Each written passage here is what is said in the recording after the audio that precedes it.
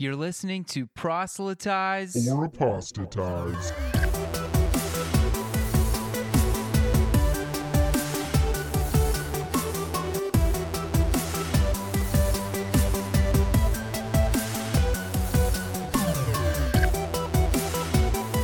Hey everyone, welcome to another episode of the Proselytize or Apostatize podcast. I'm your host Titus, joined as always by the Russell. What is up, David? Well, lots up, man. A lot. I'll tell you right now, I'm doing this in no AC. Yeah, your AC went out, huh? Yeah, so if you see me start sweating, it's not because I'm nervous. Promise. Well, you're not debating an atheist, so there's no reason to be nervous. Yeah. Although I know that debating an atheist doesn't make you nervous. You totally own them, of course. Yeah, sure. Now we're on with the destroyer of atheists today. Yeah. Yes, absolutely. We are joined today by none other than Michael Jones from Inspiring Philosophy, which is a YouTube channel that has over 100,000 subscribers. He's debated some of the biggest atheist names. He's even debated Kent Hovind. Isn't that right, Michael? Yeah, that's right. I debated Kent Hovind back in January. Nice. Yeah. There's a lot of great videos that he makes on YouTube covering just different apologetics and that sort of thing. And yeah, thanks so much for coming on and being willing to answer some of our questions today. Yeah, thanks for having me. No problem at all. Yeah, so we just wanted to know a little bit, like, how did you get started with apologetics? What kind of piqued your interest in all of that? It's probably just something that's always been an interest for me back when I wasn't probably even a Christian, just answering these types of questions. I've always been interested in history. I've always been interested in different scientific discoveries, philosophical questions. So I think it's just kind of like the way I am. So when I became a Christian, it was from reading people like C.S. Lewis and other apologists as well, and looking at the arguments they were giving. So that's kind of how I got into it. Yeah, cool. Yeah, so you didn't grow up Christian then? Well, I did, but I grew up in like a very like young earth creationist church, rapture church, that kind of thing. And it really turned me off early on, but at the same time, I didn't want anyone to know because I saw what happened to people in my church that kind of went that way. Is like, Yeah. they got like, people got like very like passive aggressively like, hey, I got you a cool book to read, or like that kind of thing. I was just kind of like, leave me alone. So like, I still had to go to church. My mom still made me go. And from there, it was like a long process of getting me back into it. And, eventually when I came back into it, I was not the same person I was when I was being raised as a Christian. Yeah. That reminds me of something. When I first started listening to you, it's been about a year now. I came across you when I was looking for something on oral culture, and you had this like cool little quip, and this little video was like 15 minutes long, I think. And it was like, I was like, wow, man. And that's how I got into you. And then it was awesome because I then heard you debate the Godless Engineer, who I was kind of like watching his videos at the time. And I was like, he debated mythicism. And you gave this really cool case for Tacitus. And I was like, dude, I need this because I'm doing Tacitus next. So it got me thinking. And how you do your videos, I appreciate because you give sources, which is, you don't find that often.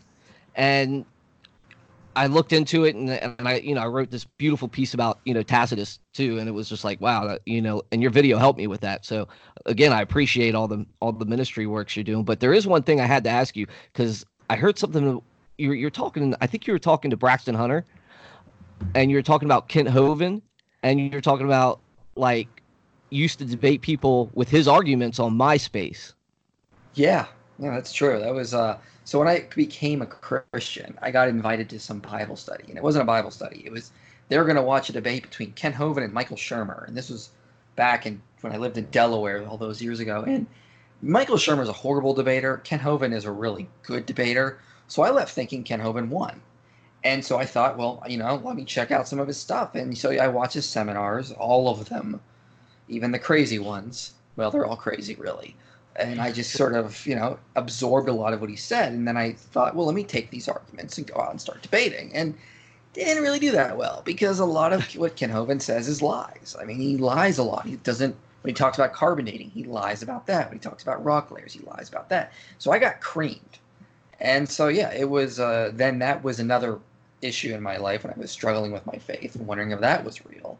Or but, I eventually, I think I found Hugh Ross and other different people. And I was in that camp for a while. And then I eventually even moved more to like the theistic evolutionist camp. So it was a long process for me. Yeah. One thing that you said, the thing that stuck out to me the most, and this is kind of funny, is the MySpace thing. Because you don't look a day over like, you don't look a day over 25, and I'm thinking, dude, this dude is not as old as I am. There's no way. So like, how old are you? Come on. I am 34. 34. Okay. I was so you're born still in not as old as me. 1985. Yeah, I was born in 1985. Yeah. I have one of those those faces that just like when I was in high school, like everyone thought like I was still like in middle school or elementary school. And my voice still cracks when I talk. So people still think I'm young. I had to go I go to college campuses sometimes for work, or I'll go to the University of Arizona just to do research there. People think I'm a student just there, like a freshman or something. I've been told I'm a freshman in college. I'm 30. So I'm not the only one then. Okay. Yeah, it's hilarious. Yeah, so like how did you get doing the actual YouTube channel? How did you get into that? Well, at the time I just got out of college for video editing and cinema and that kind of stuff. And I couldn't get a job right away. It took about 6 or 7 months to get a job. But I had a temporary job where I just worked security at nights. And basically my job was to sit there and every hour make a 2-minute walk around. So I'd have like 58-minute intervals where I just sit there. And I just decided I would start. There was a lot of atheist BS online that I was just sick and tired of seeing. So I was like, I'll start doing some videos on stuff I find interesting. And I'll do about 10 or 12 and then I'll call it quits. Because I can use them in debates I get into. And then I can just refer people to the videos and I won't have to worry about repeating myself constantly. And then people asked me to do a couple more, and then it just kind of kept going, and so here I am now. That's awesome, man. Yeah, and like I said, man, it's a great channel, man, and it helps out a lot. I've been investing in students for about a year now, and we had a agnostic come into our circle, and he explained to us, opened up, stuff like that, and I've been investing in the evangelistic and apologetic method into the students, and immediately when he said agnostic, their wheels got turning, and it's just good testimony to see them start thinking, and then they started asking him questions and using the stuff I taught them, and it's a good testimony. I think apologetics is really important, and what you're doing is absolutely vital for Christians to know why they believe what they believe. Yeah, it is absolutely important because that is how the early church preached. They did not preach on feelings or letting Jesus into your heart. They preached on evidence. This is how Paul did it. He said, we have the witnesses. I can show you in the scriptures how Jesus fulfilled them. These types of things. It says, I believe it's in Acts 17, that the Jews in Berea were more noble because they searched the scriptures to make sure Paul was telling the truth. So apologetics is evangelism. There's no difference. And when people think of different things, they don't understand what it means to be a Christian.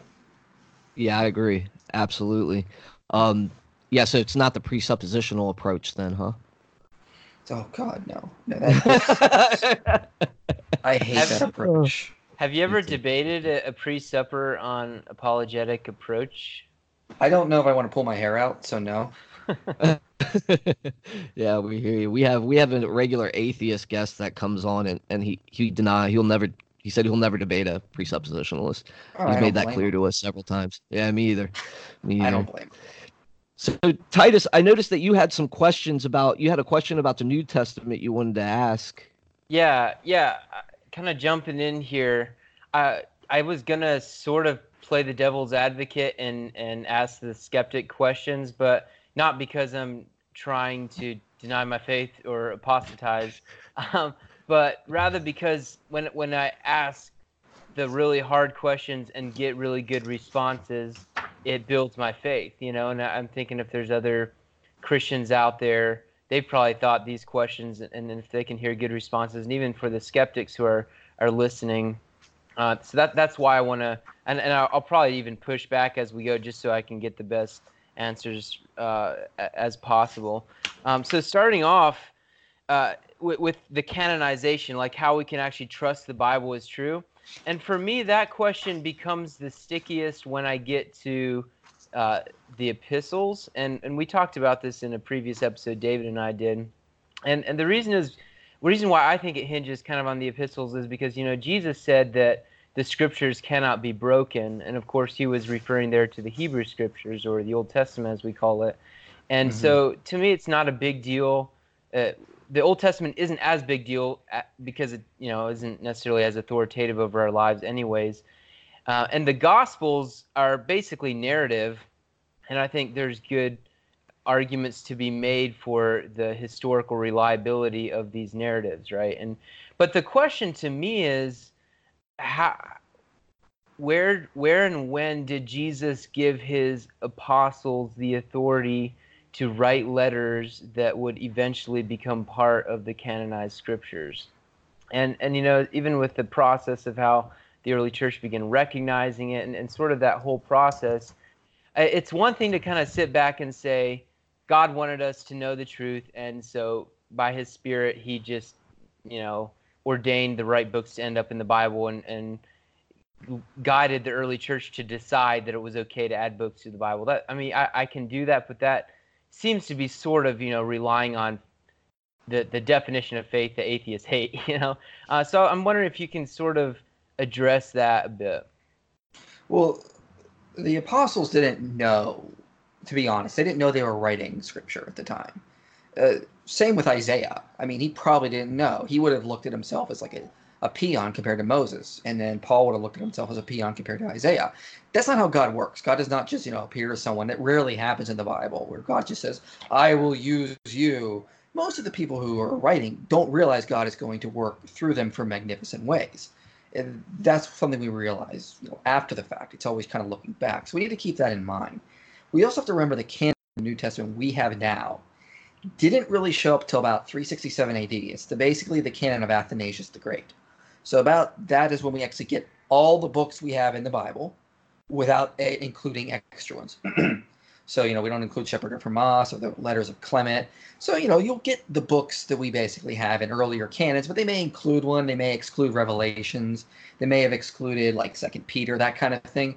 But, for the most part, every canon had the 4 Gospels. Every canon basically had most of Paul's letters, that kind of stuff. It wasn't like a huge debate, like people were wrestling over Thomas or something. That's just BS. Yeah. So it's a long process to get there. And what they were doing around this time, or what they were doing in the early church, is they were saying, we need to get the documents together that are the closest to Jesus and the apostles so that we can have what the faith was. So they had basic rules, like, if this person was a disciple, or if they were a disciple of the disciple, we will include their works. That's why they didn't ultimately include the Shepherd of Hermas, because it wasn't close enough to Jesus and the apostles. Mark was a disciple of Peter. We can include that. Paul, was worked with the early church. He would have been like a disciple of Peter and James by his own admission. He learned from them in his book of Galatians. He mentioned that type of thing. And he also had a special appearance of himself from Jesus. So, they kind of looked at him as also being a direct disciple of Jesus in that regard, since he had his own appearance. So they looked at works basically for that. And so they wanted to make sure they were close enough. So in all honesty, the early church was quite inclusive in what they picked, because they included all 4 Gospels. They included as much as they could from the first century. But what they were trying to do is they were trying to get as many books as they could that would basically lay out the faith of what was handed down to them from Christ himself. So Christ had his apostles who he taught through, and they wrote some books, and some of their disciples wrote some books. And so they basically collected as much as they possibly could and said, here's our faith. This defines everything. Sure, in some of Paul's letters, he mentions, bring me my cloak and say hi to this person over there for me. But the point was, Paul just thought he was writing letters, but he was led by the Holy Spirit to write very important things that the early church used to preach and practice the faith. And so that's basically how we get the New Testament canon as it of today. That's basically it in a nutshell. Mm-hmm. So why do we conclude that the canon is closed then? Well, because all the apostles are dead. It's like we can't add extra works into there because, John died and all his disciples died, and so did Peter and all his disciples died.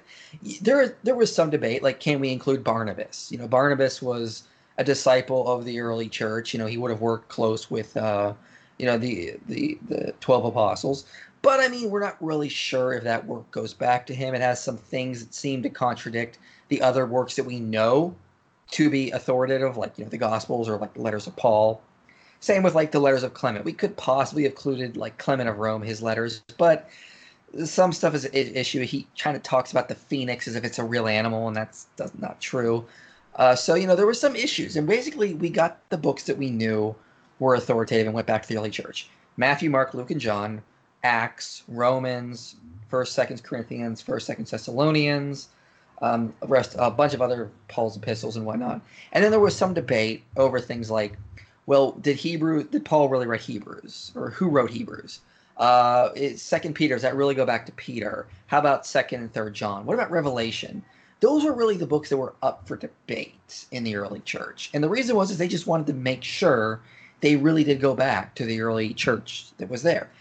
And so basically the idea was like, well, 2nd Peter, for example, there are some arguments it could go back to Peter. There are some arguments it couldn't. But it confirms the faith that was already taught within the rest of the New Testament books. So we'll include it because it helps to add extra commentary on important issues. Yeah. So it was, to be clear, it was a detailed, long, complicated process. A lot of thought went into it. It wasn't just willy-nilly like, we're going to take that one and give me another dart. We're going to take that one. Like, they weren't picking and choosing like willy-nilly. Yeah. So you're saying, and I think it is clear from the New Testament that the apostles had a level of authority that we don't.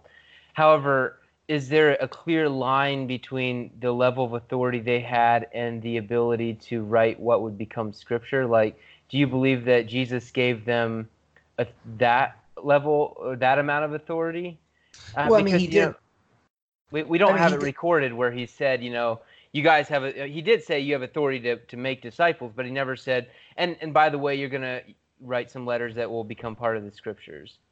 Well, he did say, I think in John 14, that you will do works greater than me, for example, but we also weren't at Pentecost. So we didn't have the Holy Spirit come upon us with the speaking of tongue incidents. So the Holy Spirit would have been like, they had this supernatural experience where the Holy Spirit was directly guiding them in a lot of ways. And so they have that thing. So I would more or less go to Pentecost and say that's why they're authoritative, because they had the Holy Spirit come upon them at Pentecost. Mm-hmm. Okay. And you would see that as a greater outpouring than what modern believers have? Yeah, I think, for the same reason I would look at Moses and say he had a better authority on a lot of these things, because he would have been on a mountain talking with God directly. Likewise, at Pentecost, they had the Holy Spirit come upon them directly. That hasn't happened to you or myself. We basically have to go off the teachings that have been handed down to us and look for evidences where it is, like with New Testament reliability or the resurrection argument. But we don't have direct inspiration from the Holy Spirit himself in that kind of regard. Mm-hmm. Yeah. Dave, is there anything you want to add or ask? Well, no, just piggybacking off that, I mean, you see several times in Scripture where the apostles speak in authority.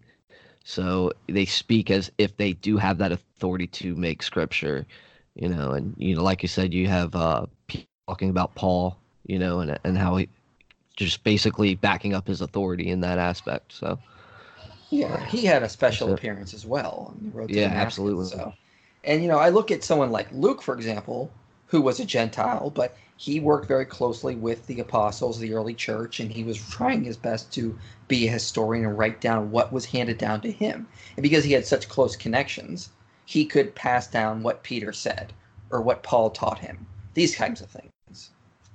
Mm-hmm. Yeah. Yeah, David, you had a question about the Old Testament, didn't you? Yeah, I mean, I think this is good to get in the Old Testament. I know you're in the Old Testament now. So, am I ever? Yeah.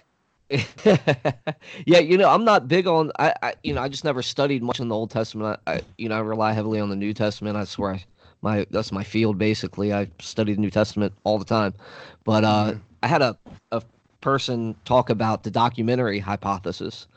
and I didn't know how to respond to him. So I was hoping that maybe you could give some insight into what that is, and whether it's a good argument, or is there a good response for it or anything like that. Yeah, it's a crappy theory in my view. Honestly, I'm sick and tired of hearing about it. Is there Okay, good. value to it? Sure, there is value to it. I don't. But here, basically, the documentary hypothesis is someone looked at the Pentateuch about 100 years ago as a scholar, and he basically said, in this passage, God is referred to as Yahweh, but in this passage, he's referred to as Elohim. Maybe these were different sources that were put together. So he put forward this idea that there was originally a J source. These people worshipped a god called Yahweh. And there was an E source, people who worshipped El or Elohim. And then there was also this priestly material written by priests that were much more structured and more sophisticated, that had their own priestly ideas to it. Then Deuteronomy as well was its own source as well. So you have the JEPDs, the four sources. Yeah. There's a lot of problems with that. I don't subscribe to the documentary hypothesis in its pure form. Most scholars don't.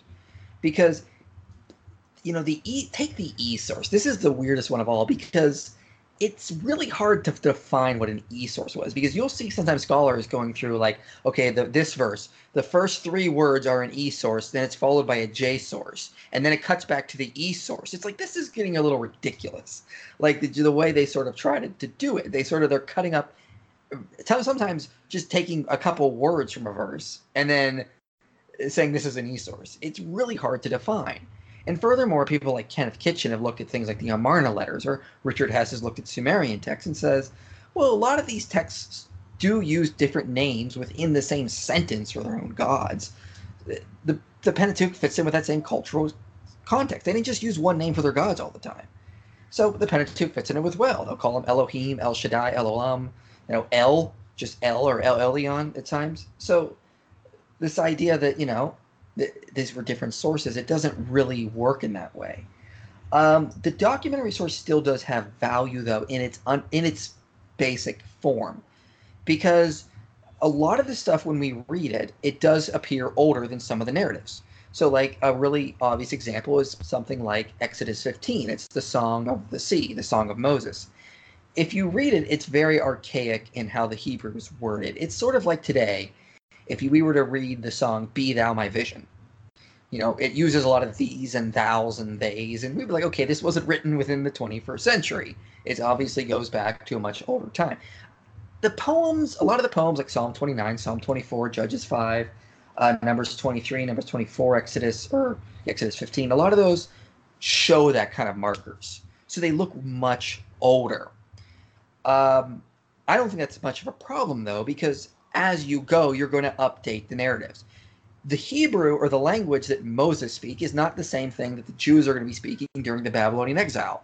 For the same reason, we don't speak the same English that was spoken 1,000 years ago. It changes over time. And as you do, you're going to update the narratives. What you might keep are some of the older songs as they were in their poetic form, like Be Thou My Vision. Because you like the way it has a ring to it, but you're not going to talk that way. So you may be giving the story of the Exodus, and then you want to include this old song that goes back to Moses, and you're going to keep it in its archaic form, perhaps.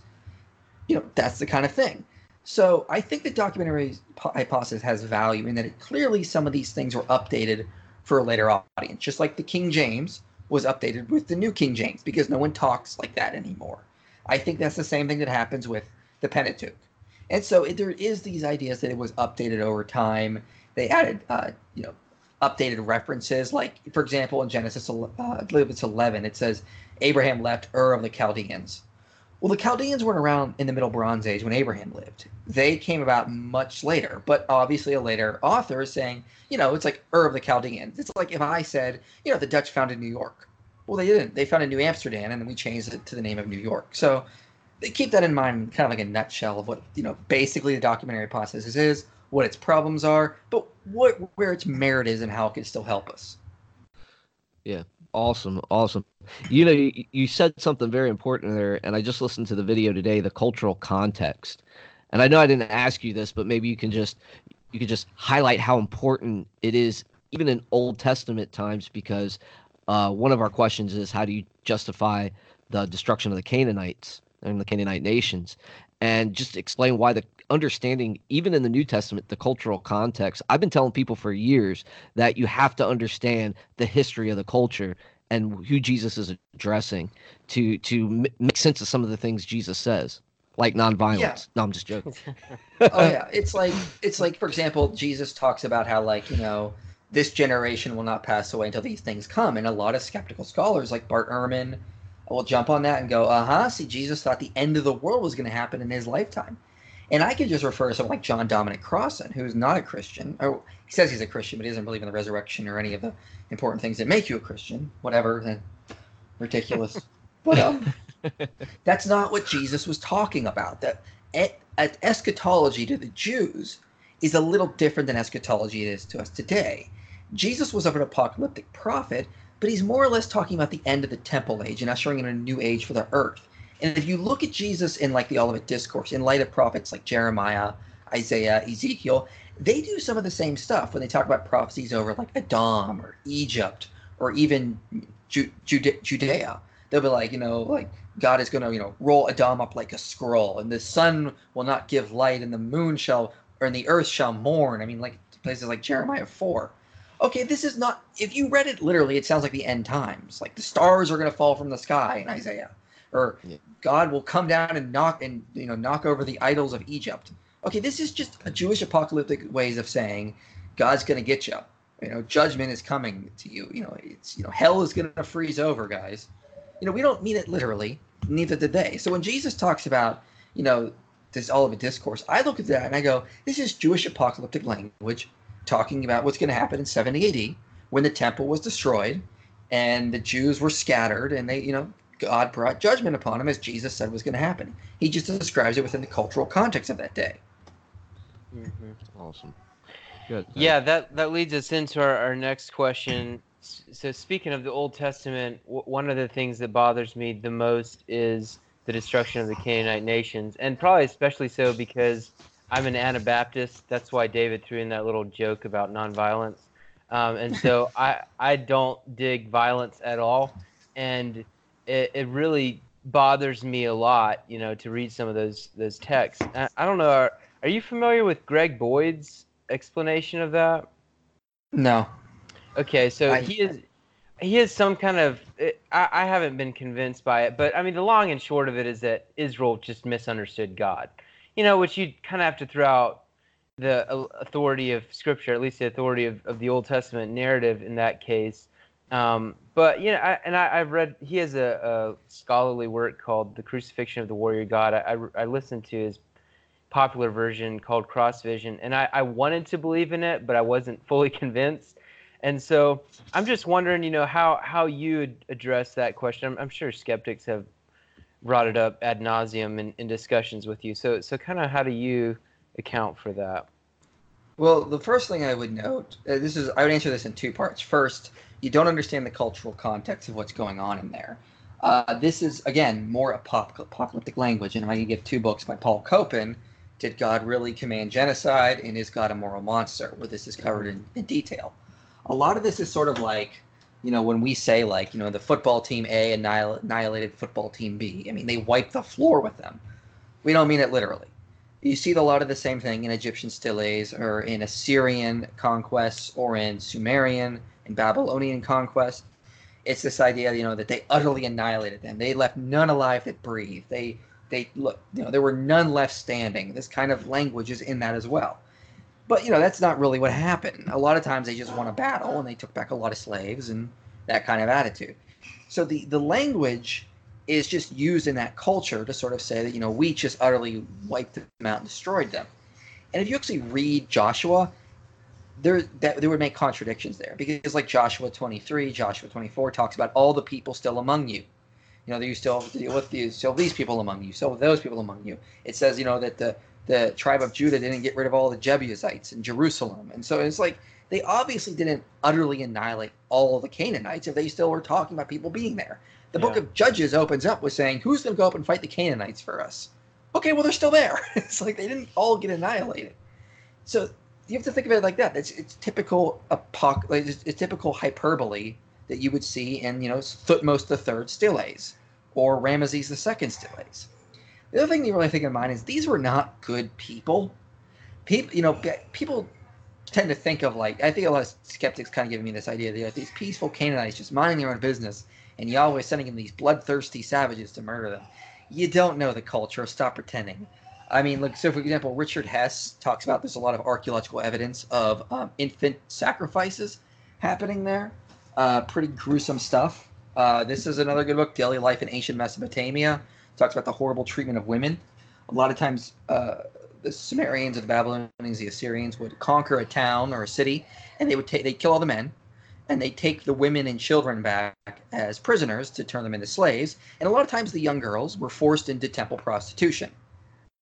So, yeah, I'm pretty sure if any atheist showed up in the ancient times and saw what the Canaanites were doing, they would gladly pick up a sword and go alongside Israel with this one. I mean, you're talking about infants that were being sacrificed. You're talking about women that were being forced into prostitution, sexual slavery. That was basically, I mean, Gene Bottero talks about this too in some of his books. That basically, if a woman messed up somehow in her, just even little things, she'd have to run away from home. Yeah, she basically had to become a prostitute. There was nothing else really out there for her. So it wasn't really we're not talking about a good culture. So, for example, John Gray talks about, the El cult of the Phoenicians and a lot of the Canaanites. He says, we may well suppose that the activity of El was sacramentally experienced by the community in the sexual orgies of the fertility cult, which the Hebrew prophets so vehemently denounce. So El committed some sort of incestual acts in their version of El, and did all these horrible things, and they would reenact a lot of these ceremonies. It was absolutely disgusting. UCLA researcher Shelby Brown concludes that no other ancient people, however regularly, chose their own children as sacrificial victims, or equated them with animals which could sometimes be substituted for them. We're not talking about really good people here. These are people that were committing incest, bestiality, child sacrifice, forcing women into these abhorrent lifestyles. A woman for them, again, was someone that was hit puberty. So, they were not just saying, oh, she's 18, we can do anything we want now. They started a little earlier. So I think if any atheist would go back in time and find themselves at Joshua's conquest, they'd be like, yeah, let's get a sword and help him, because these were not good people. Yeah. So would you say that when the Old Testament specifically has God commanding Israel to, quote, wipe out every man, woman, and child, that even that narrative that describes God saying that was exaggerating? Yeah, absolutely. It was exaggeration. That's very much fits in with the cultural context, the way people talked. And God is going to talk to people. He's going to talk to them in the language that's familiar to them. He's not going to just talk in absolute literal language all the time. He's communicating to people. He's going to communicate in a way that's relatable to them. So, he's using that exact same language and that same understanding. And actually, Paul Copeland has gone through the Pentateuch and note more than that, the command to drive them out of the land is said more often. And the commands about, wiping them all out is seen kind of as sort of like an extension of that. So it should be understood with it's an idiomatic way of saying drive them out of the land. And that's what God commanded them to do, is drive them out of the land, get rid of them. I want them out of Canaan. Well, they failed, and so even at that, they couldn't even do it right. Yeah, I've been wanting to read Paul's book for a while. I've especially as God a Moral Monster. I've seen that book, and now that I got Boyd's approach, I should give Paul a shot there. So yeah, thanks for the recommendation.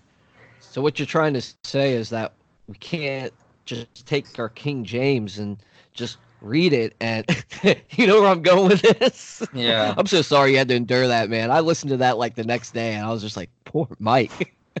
Oh, debate you had with G-Man. Yeah. Wait, you debated a King James only person, or? G-Man. Go ahead. Yeah, we were debating on the Age of the Patriarchs. Oh, okay. Gotcha. Very, very interesting. Thanks. Yeah, that was a lot of stuff I wanted to get out there. Yeah. So sort of transitioning here, I wanted to ask you a question about bias, and this became sort of a big deal to me when I first read Jonathan Haidt's book, The Righteous Mind, and in that book he makes the case that most of us evolved to form our beliefs intuitively, and then to simply use rationale to justify our intuition. And that's the whole case of the book, and he has a lot of evidence for that. And as I read this book, I thought, this is not only my experience of how I find people to be making their arguments, but he also has a lot of good evidence for it. So this kind of put me on a little bit of a tailspin, because I was thinking, why do I think, if this is the evidence, and most people form their beliefs this way, why do I think I'm the grand exception? I'm the one who managed to get past my bias and get past my social and environmental conditioning, and was able to look at the facts objectively and come to an objective truth. Why do people like William Lane Craig and Sam Harris disagree? I mean, these guys are both way, way smarter than me. And shouldn't simply the smartest people agree, and then the dumber people disagree with them, if it just came down to objective, rationale? Or is there something a lot more powerful going on here? Is there biases? Is there like emotional reasons for believing it? And how do I know I'm not the one with those biases? And so I don't know if that is a really good way to frame the question. It's just sort of a conundrum that I find myself in. How would you respond to something like that? Well, the first thing I would remind you is that we're all in the same boat. So Sam Harris, William Lane Craig, everyone is in there. This idea that there are some really smart objective people just doesn't exist. Very smart people believe strange things sometimes. It's just the way it is, and that's because we're not robots. You just can't input the right data and get the right result. It's a little bit more complicated than that. Our emotions do play in it. So the first thing we have to do is we have to accept that. So when Aaron Ra gets up there and tells me, if he gets up there and he says, if you just give me new evidence, I'll just change my mind. I'm like, no, you won't. That is, the fact that you say that shows me you're not being honest with yourself and your own biases. You have to admit you have the problem first. That's the first stage of recovery. You got to admit you're part of the problem. He won't do that, and it drives me up a wall when I see Christians doing that too. Because no, you're not. You got to be honest with yourself. So we have to admit that, first of all, that yeah, we do have biases that play into this.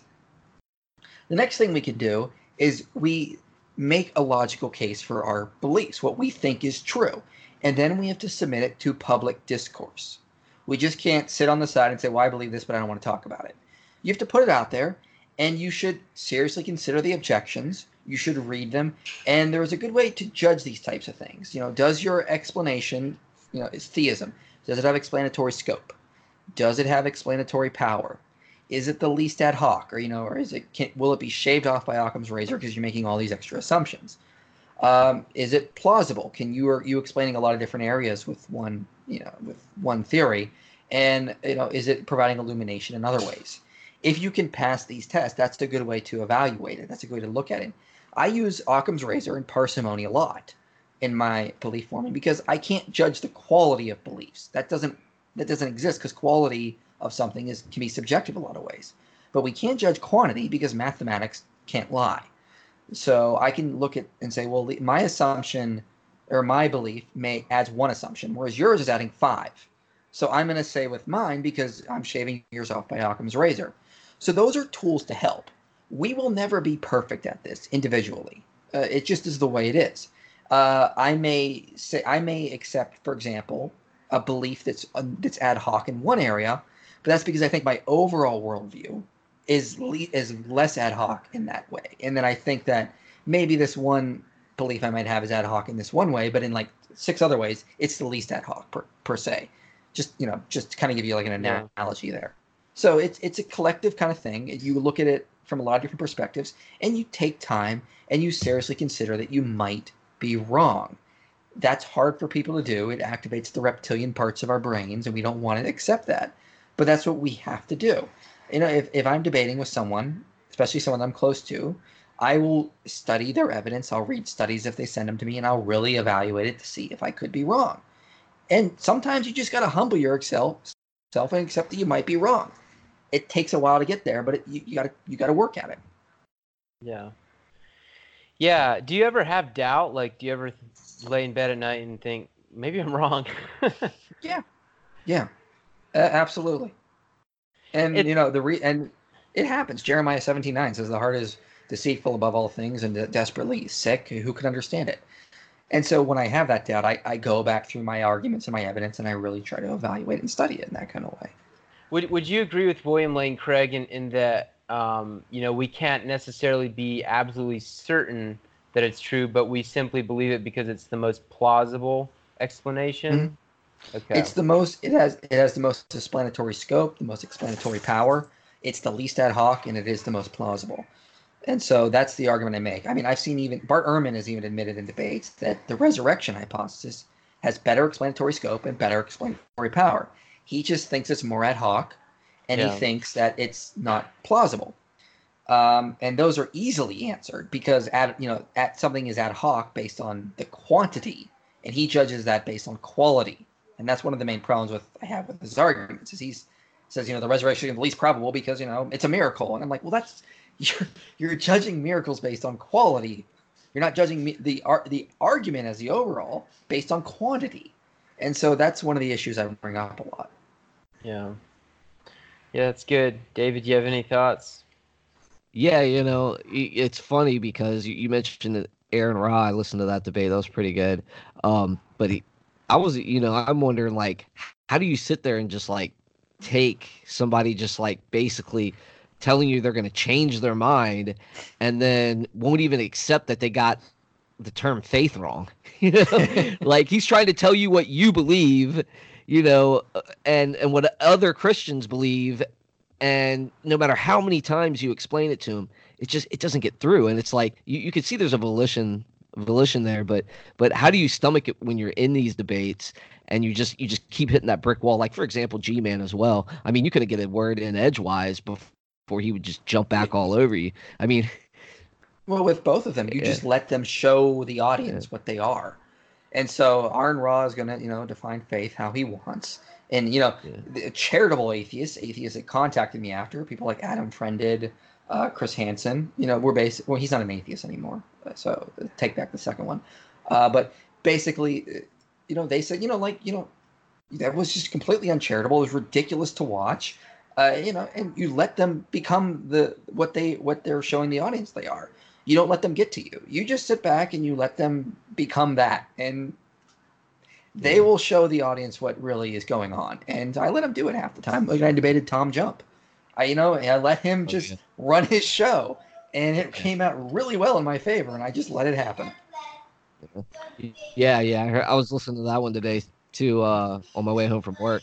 I didn't know you did one with Tom Jump, though. That took me a while to find. But, yeah, well, I'm wrong because the physics says I'm wrong. So I'm wrong. I'm wrong. Yeah. That's good stuff, man. Titus, I mean, I pretty much watch a lot of Mike's videos here. So, I mean, if you have anything else for him, yeah, I think that basically covered it. I guess, kind of in closing here, why don't we discuss the question of why God seems hidden? And I've heard this phrased in this way, if God didn't exist, we'd basically be experiencing what we're experiencing now, right? And do you accept that statement, or how do you why do you think God doesn't just write his name in the stars? Well, I think it would not get the results he wanted. So let me ask both of you a question. If we found out today that, I don't know, like Allah exists, who's going to get down and worship him? Or what if we found out Zeus exists? Like, he actually lived on Mount Olympus. Like, let's say he went on a very long journey across the universe and came back and he's like, what the hell happened? I had temples here. What happened? We'd all be like, well, wait a minute. Who are you? No one is going to love Zeus, want to have a relationship with him, want to spend eternity getting to know him.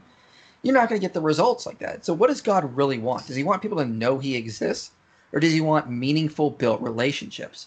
So philosophers know the difference between the idea of basic theism, just propositional knowledge God exists, versus cognitively robust theism. This is where you say, God is my Lord, I want to love him, I know him, I want to get to better know him. So the question is how is an omnipotent, all-powerful being beyond our understanding going to get that kind of thing at humans? Well, it's obviously going to have to use free will. It's going to be a little bit more complicated than that. And so this is why I believe he reveals himself to us subtly. So, for example, Paul Moser in his book Divine Hiddenness says where'd it happen to my quote? I just lost it. Okay, well, anyway, he talks about in this book basically the idea that God wants this cognitively robust theism. He doesn't want people to just know he exists.